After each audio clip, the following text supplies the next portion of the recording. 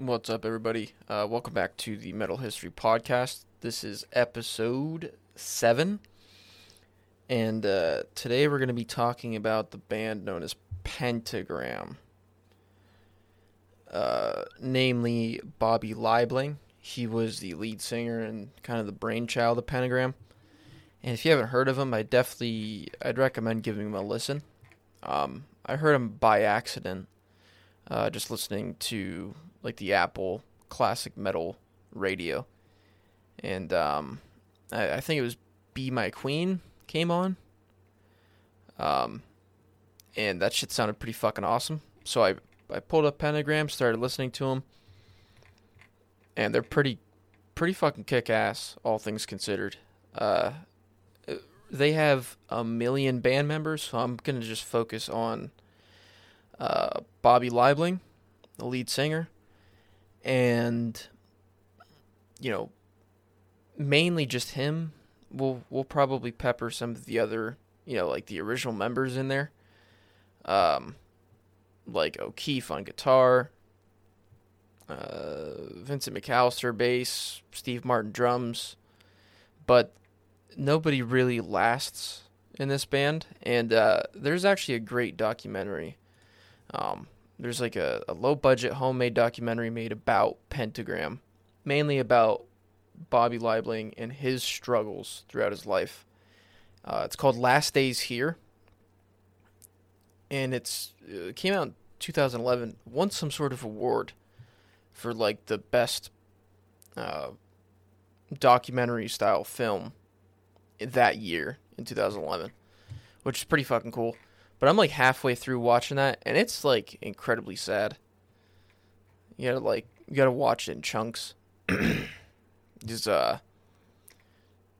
basically, the band is founded in 1971. They're active for X amount of years, and then they're done, and then they come back, and then they're active for X amount of years, then they're done, then they come back. Whole new lineup every time. It's basically a brand new band every time. Like, for instance, this is just off their wiki page. Years active, 71 to 72, and then another small stint in 72, and then 72 to 77, and then 78 to 79, and then 83 to 2005, and then 2008 till present, I guess. Like, they just... they'd break up, Liebling would find a whole new lineup, restart the band, break up, find a whole new lineup again, restart the band. And then there's also breaks in between there, because it's kind of like a Jim Morrison situation, where once Jim Morrison passed away, the Doors couldn't keep the magic. You know what I mean? Their music wasn't the Doors anymore. It was just a couple of guys playing music. But, with Jim Morrison there, they're the Doors. You know what I mean? And it was kind of the same thing with Pentagram, with Bobby Liebling. He'd get arrested, and, for X amount of months that their tour had to be canceled. They couldn't get back into the recording studio. Just a million things happened for them to not be able to do anything. It's fucking crazy. But yeah, band started in 71, and they are very much that old school doom metal. Like early Black Sabbath. You get a lot of those vibes. But really, Pentagram's like the American underground version of Black Sabbath. That's kind of the way I see it. And they had a couple of albums that they put out, but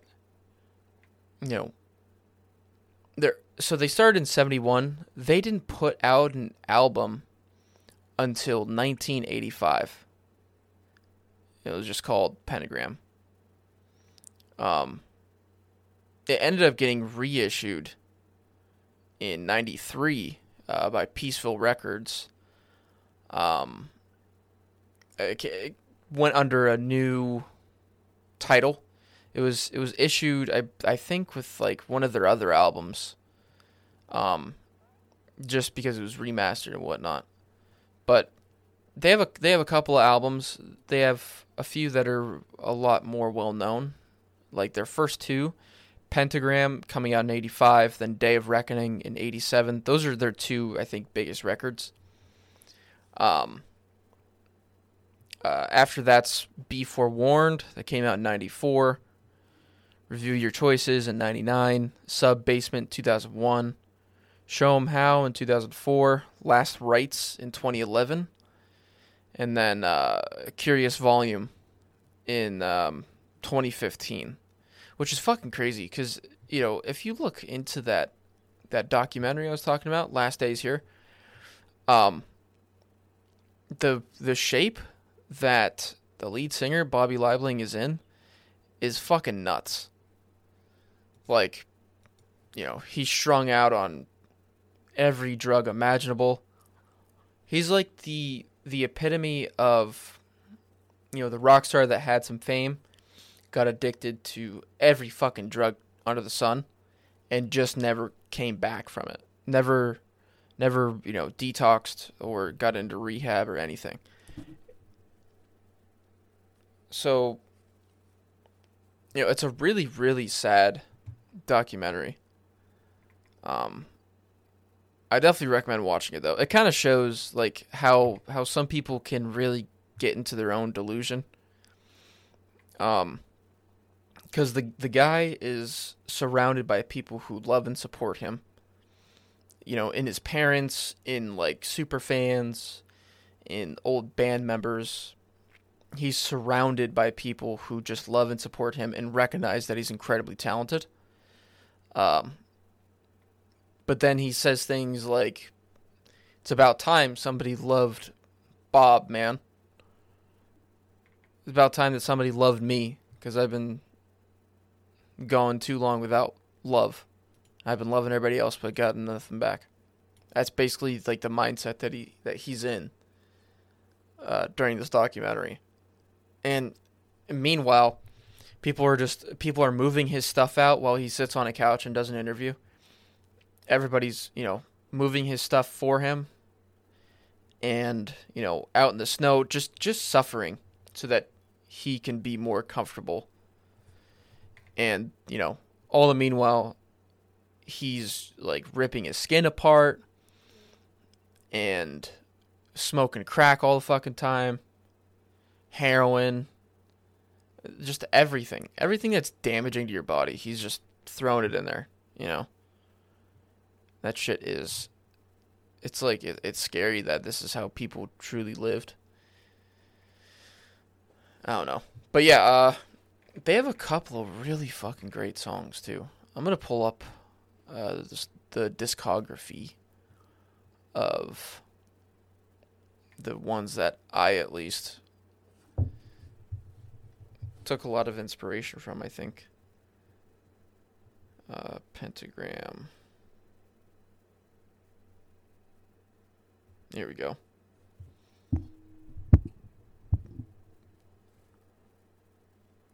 So you've got Relentless. Which one's Relentless? I think Relentless is their first album that was reissued. No, wait, 85. First Days Here. First Days Here. I'm so fucking confused. Because, like, their wiki doesn't match their music on, like Spotify or Apple Music. So I'm trying to get, like, a good, solid, like, understanding of what the fuck's happening here. Okay, First Days Here, 2002? This is 2001. Forever My Queen, When the Screams Come. Last Days Here, Be Forewarned. So this came out in 2002. I'm fucking so confused. They have like quite a few albums though, from what it looks like. Okay, so I'm assuming Relentless was their first album, first titled Pentagram. And okay, this makes more sense. This makes more sense. Uh, All Your Sins, Sign of the Wolf. That's my favorite song by them. Is Sign of the Wolf. And then in parentheses, Pentagram. I think it's definitely their best song. I haven't listened to their whole catalog yet, but I do definitely plan to. Relentless is on that album. Day of Reckoning's their next album. I don't think I've listened to anything on this album. Be Forewarned. Live Free and Burn, I've heard that. Too Late, I've heard. Be Forewarned, I don't think I've heard their title song. Review Your Choices. Let's see. Forever My Queen's on there. That's the first song I heard by them, actually. Living in a Ram's Head. Okay.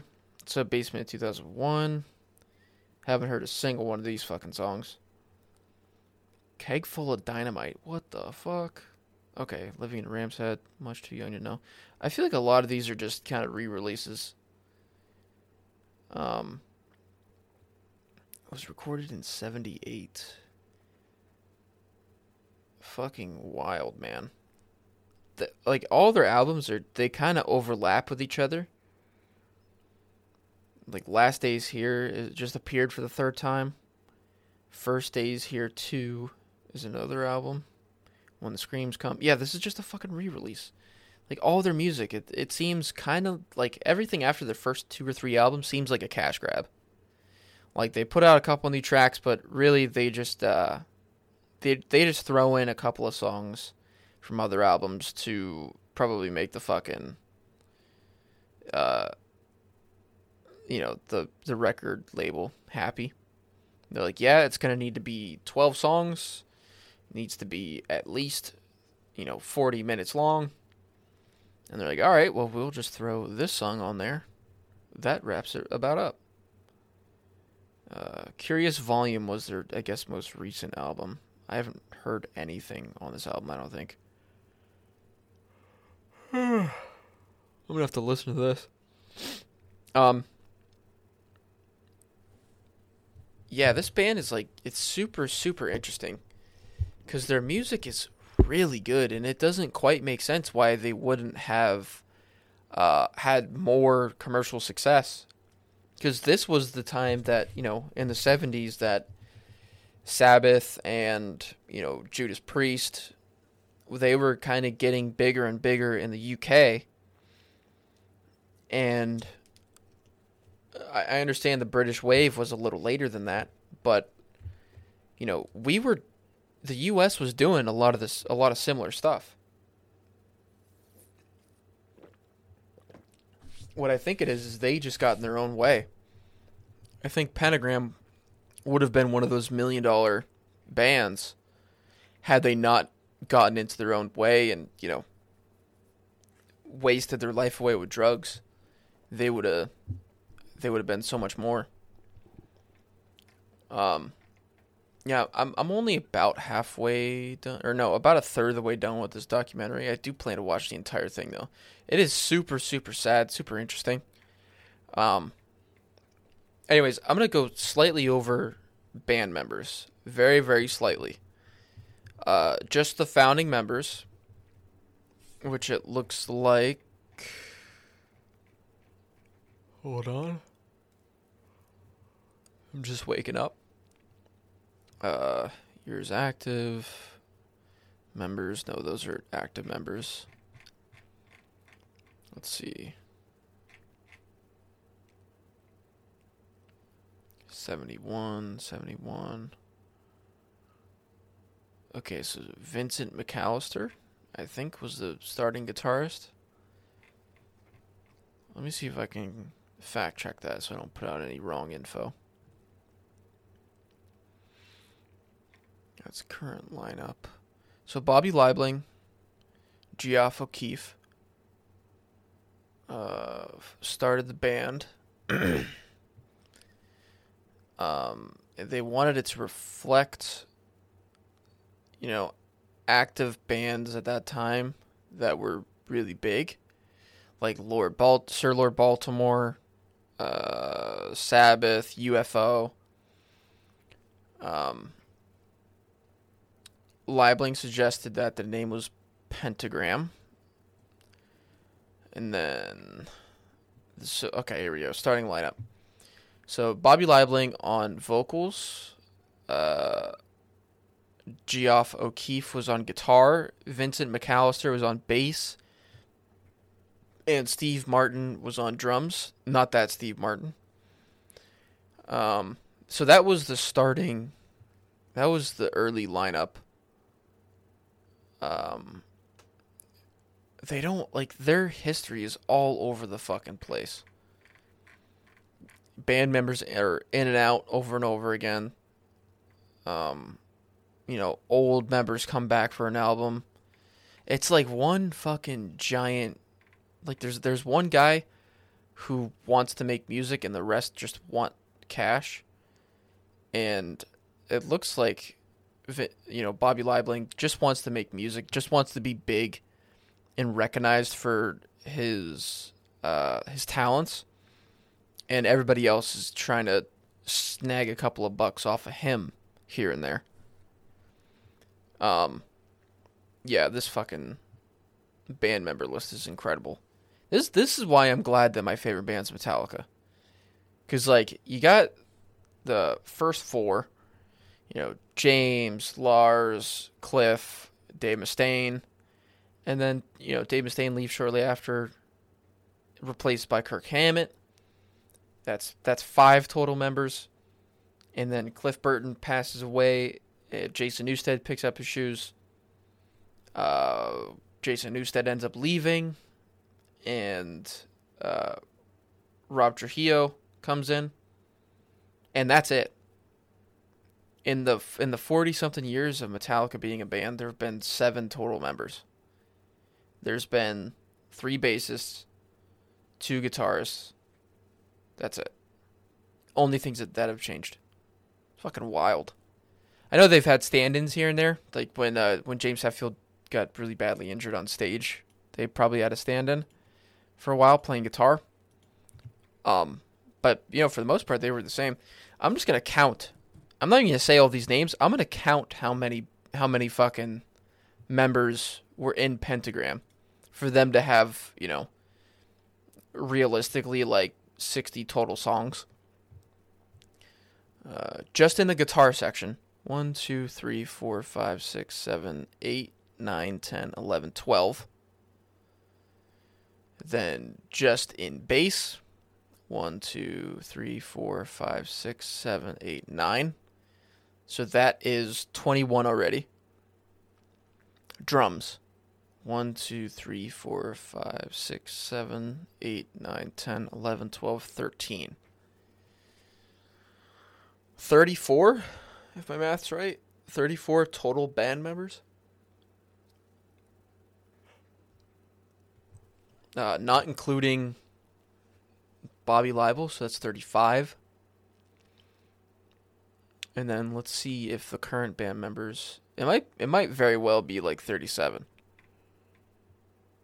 Absolutely insane. Several of the personnel listed above were not permanent members, with some only played on a demo as a session musician or having played few or no live shows.